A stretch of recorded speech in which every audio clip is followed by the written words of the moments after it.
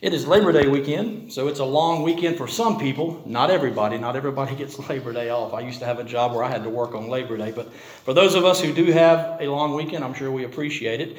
And the purpose of Labor Day, it's not a sacred holiday or anything like that. It's just to recognize the fact that we can work and make a living, and then we celebrate the fact there's a long history back to the holiday. We won't get into all that, but it's a time where we can be thankful as Christians that we have the ability to work and take care of ourselves and just celebrate that. And it made me think of another old hymn that we used to sing when I was growing up, and maybe you're anticipating where I'm going. But it goes like this, and I'm not going to sing it, I'm just going to read the words. Work, for the night is coming, work through the morning hours. Work while the dew is sparkling, work mid springing flowers. Work when the day grows brighter, work in the glowing sun. Work, for the night is coming when man's work is done. Work, for the night is coming, work through the sunny noon. Fill brightest hours with labor, rest comes sure and soon. Give every flying minute something to keep in store. Work, for the night is coming when man works no more. Work, for the night is coming under the sunset skies. While their bright tints are glowing, work, for daylight flies. Work till the last beam fadeth to shine no more. Work, for the night is darking when man's work is o'er. I never understood that song when I was growing up, but now I understand. It's about living a life in service to Christ. We only have a very, very short time here on earth, and we need to be about God's business. In this passage in Hebrews chapter 4, the writer is talking about a promised rest for God's people. And it's all rooted back in the Sabbath that God created back in the beginning. If you remember, God created the earth and the heavens and the universe and everything. And in 6 days, and on the seventh day, it says he rested. And now, God did not rest because he was tired. God did not rest because he was worn out. He rested to set a pattern and an example for us. The Hebrew word Sabbath, the root word for that means to cease. And what God did on the seventh day by resting, he ceased his creation. He announced that it was done. His creative work was finished. And once again, he was giving us an example to follow. And all throughout the Old Testament, God's people were given a command. It was one of the 10 commandments. Honor the Sabbath and keep it holy. And you weren't supposed to work on that day. There were regulations and things that you were supposed to follow. And the idea was that God had set a precedent. We need to cease from our work, and we need to stop, and we need to pause, and we need to think about him and devote ourselves to him. And I do think part of the reason God instituted the Sabbath was practical. As human beings, there are times when we need to just stop and rest and relax. I'm understanding that more and more as I get older. As I was out mowing the grass yesterday, it's not a huge yard. I've got a nice lawnmower, but the sun was beating down. And I guess I could have pushed myself and mowed it all at one time, but I'm just going to be honest. I stopped and rested because I needed to. And God understands. And all throughout the Old Testament, the idea of the Sabbath was given to the people for two reasons, I believe. One was to physically rest from what they were doing. But the other was to pause all their worldly activities and all the things that life throws at you and to stop and focus on him. And that carried out through the entire Old Testament. There are a couple of places in the Old Testament where God was preparing them. When he led them up out of Egypt, he had Moses lead them through the wilderness. And he talked about the promised land being a rest for his people. And we understand that because of all the sin and all the craziness going on, they were in the wilderness for 40 years. And it was a long time before they were allowed to reach the promised land. And in fact, an entire generation died off. In Psalm 95, David talked about the rebelliousness of the people and says, those people did not enter my rest, the promised land. And then Joshua stepped up because Moses wasn't even allowed to go in because of things that he had done. And even though Joshua took them into the promised land, they fell right back into their same old habits. And you see the prophets talking about a future rest because all those in the past were not able to enter into the rest that God had planned for them because of sin, because of the hardness of their hearts, because of rebellion. And that's the background for what the writer of Hebrews is talking about here in chapter 3 and chapter 4. Chapter 3 and the entire book of Hebrews is to prove that Christ is superior to everything that came before. And in chapter 3, immediately before what we're going to read this morning, it talks about Christ being our apostle, the one who was sent on our behalf. It talks about him being the perfect high priest that was able to go into the Holy of Holies with his own blood and present it so that we could be forgiven. And it mentions the fact that God has a rest planned for his people, those who are faithful. And I do want to read part of chapter 3 and verse 7. It says, therefore, as the Holy Spirit says, today if you hear his voice, do not harden your hearts as in the rebellion, on the day of testing in the wilderness where your fathers tested me, tried me, and saw my works for 40 years. Therefore I was provoked to anger with that generation, and said, they always go astray in their hearts, and they have not known my ways. So I swore in my anger, they will not enter my rest. And the writer of Hebrews is using that example from their past, from their history, to show that we as believers in Christ have a promised rest waiting for us when Christ returns.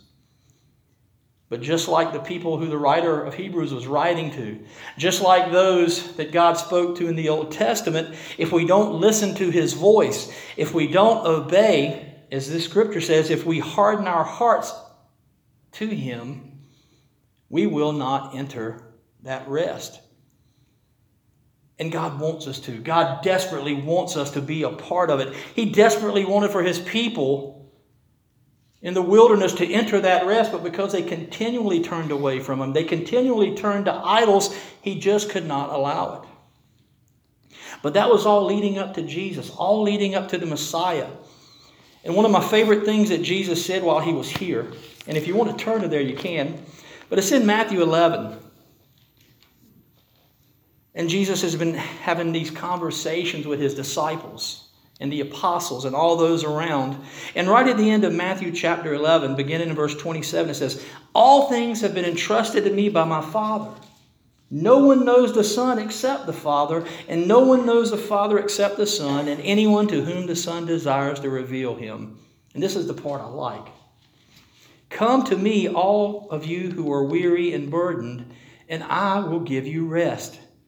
Take up my yoke and learn from me, because I am lowly and humble in heart, and you will find rest for your souls, for my yoke is easy and my burden is light. And if you read through the book of Matthew up to that point, you get the Sermon on the Mount, you get the Beatitudes, you get Jesus showing them what was intended in the original law. And part of the reason Jesus told the folks listening was because they had been trying to live up to this law. They were trying to live up to the expectations of the Pharisees and the religious leaders. And it was oppressive. There was no way that they could meet the expectations. And Jesus says, if you want to take a break from that, from trying to save yourself, come to me. Now notice he still says there's a yoke. He said, but it's light and it's manageable. And you'll find rest in me, because I will take care of all this stuff that you just can't do. That was an aha moment for me as a Christian when I understood that.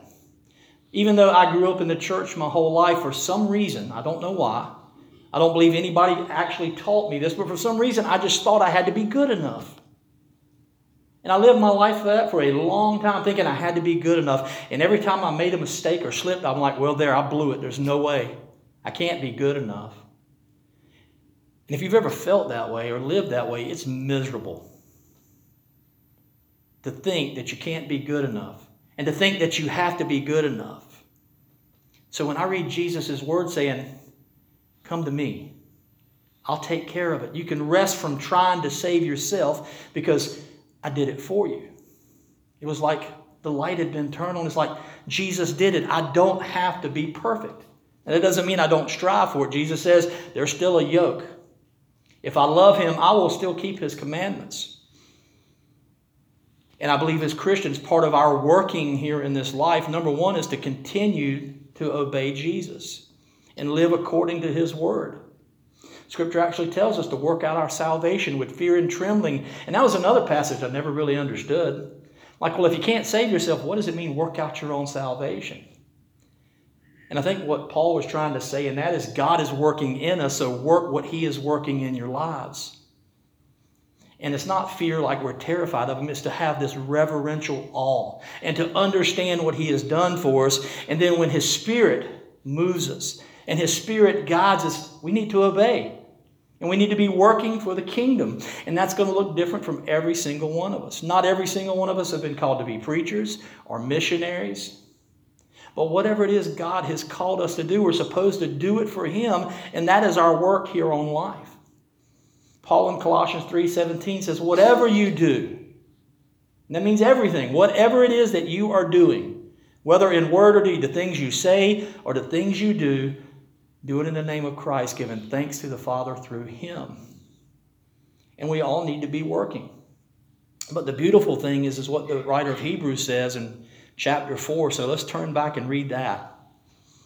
Understanding that there were those in the past who had been promised this rest, had been promised deliverance, and they refused it.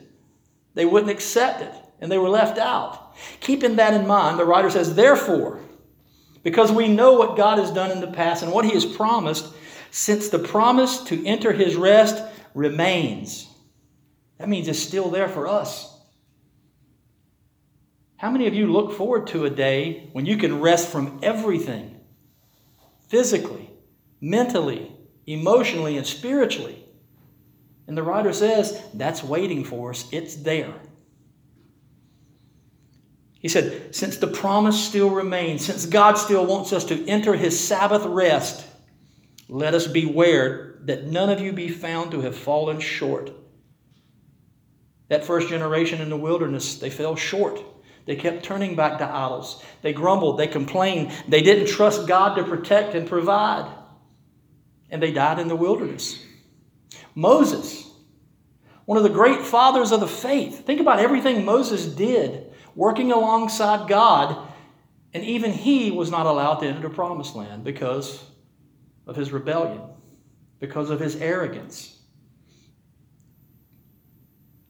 Let us beware, be on the lookout. As we've been going through Peter, both of his letters on Sunday night, we see a lot of this same kind of language. Be alert, be sober-minded, be aware of what's going on.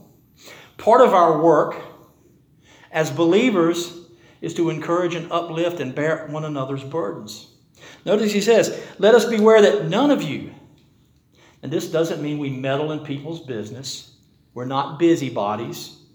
We're not telling people what to do. But when we see people genuinely struggling, we come along beside them in love and we pray with them and we pray for them and we help them in whatever way we can. And I've had people do that for me in my life, and I can tell you I appreciated it. And perhaps you have too. So part of the things we're supposed to be working at is encouraging and uplifting one another and bearing one another's burdens. But we're also supposed to be sharing the gospel to those who don't know. At the end of Matthew, before Jesus ascends, he tells his disciples, go into the world and make disciples of all nations, baptizing them in the name of the Father and the Son and the Holy Spirit, teaching these things. So part of our work is to encourage the church to work alongside one another and help one another and love one another and meet one another's needs. When you read the parable of the sheep and the goats, you understand real quickly where Jesus' heart was, is meeting people's needs. And just in the short time I've been here, I have seen that happen. So I know we understand. I have seen us come along beside one another as we were hurting or in need and doing those things. And I know this church cares about sharing the gospel to those who are lost. And we need to continue doing it, even though sometimes we'll get tired. And sometimes we will be worn out, and that's when someone else steps in and lifts us up. So we need to be aware. We need to be continuing to work.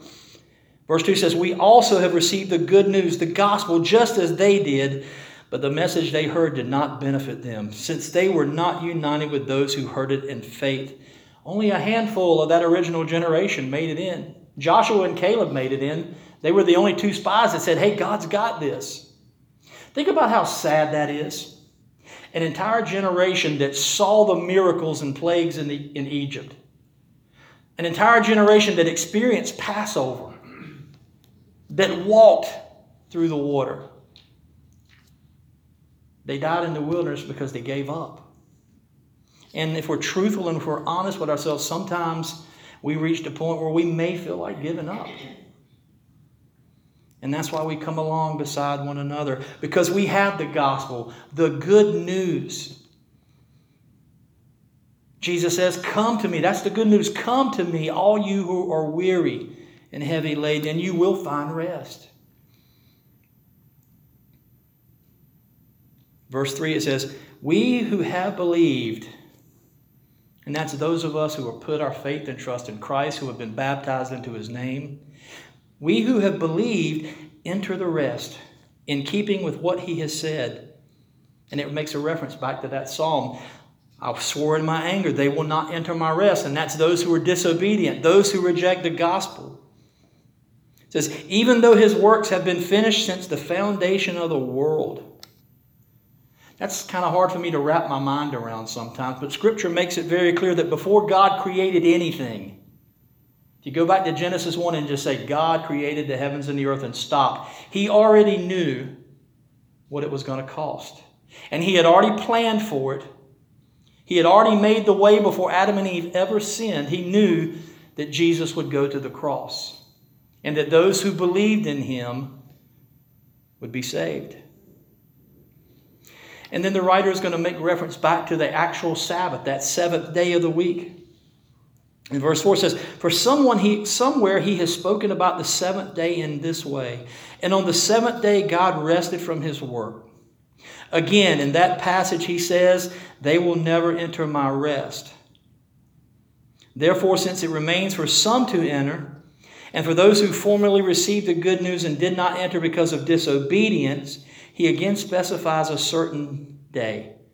Today. Today, if you hear his voice, do not harden your hearts. He says if Joshua had given them rest, God would not have had to spoken about it later another day. And he's referencing that psalm that King David wrote. Therefore, a Sabbath rest remains for God's people. It's really interesting. If you've been coming to the Bible studies, you know I like to look at the words in the original languages.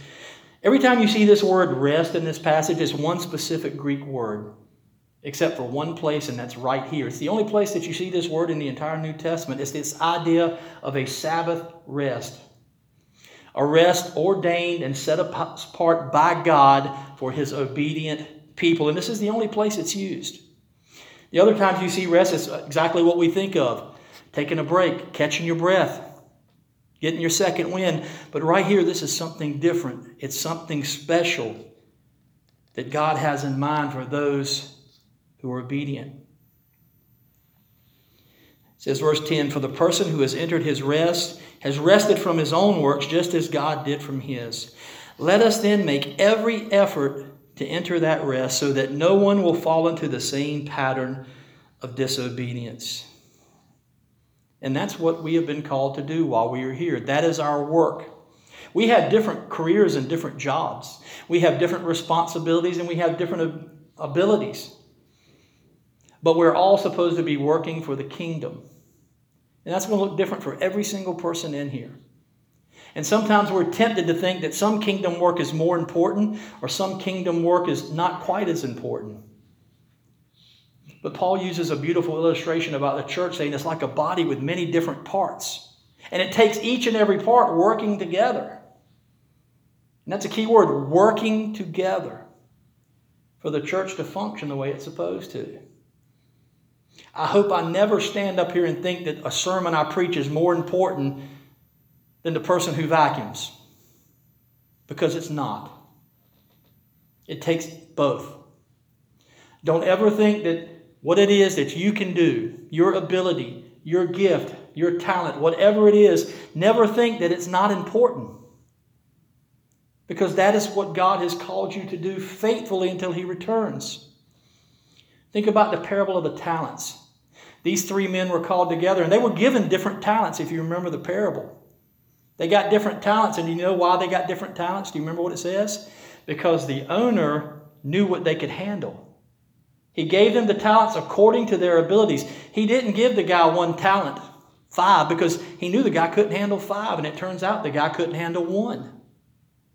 God has given you the abilities that you have because he created you uniquely you. And if you're not a preacher, or you're not a missionary, or you're not a teacher, or you're not a musician, don't think you have to be. Do whatever it is that God has gifted you to do, and do it faithfully until He returns. Make every effort to be obedient to God's word and to be obedient to the calling that He has given you. Be who you are. God created you that way for a reason. And I think it's interesting because this next passage of Scripture is probably familiar to all of us, but when you understand the context in which it's given, notice again verse 11, let us then make every effort to enter that rest, that Sabbath rest that God has waiting for us, so that no one will fall into the same pattern of disobedience. And how do we do that? Look what the writer says.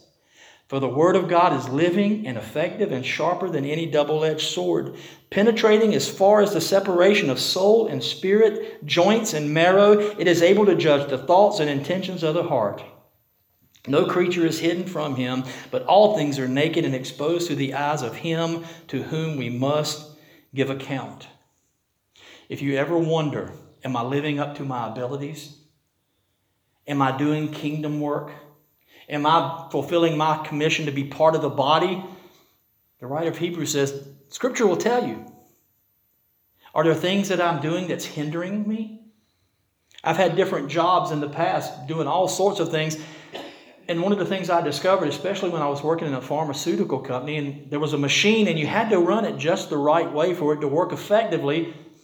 But I was the new guy. There were guys that had been there years, and they said, hey, Lee, let me show you a better way. I'll just tell you, it was never the better way. Something always went wrong. And I learned real quick, even in a job that I thought was menial and didn't matter, it's better to obey the instructions than to do it the way we're supposed to. And that's true in life too. God has given us the Word. And when we read it and we study it, it says His Spirit helps us understand. And it shows us those areas where we need to get our act together.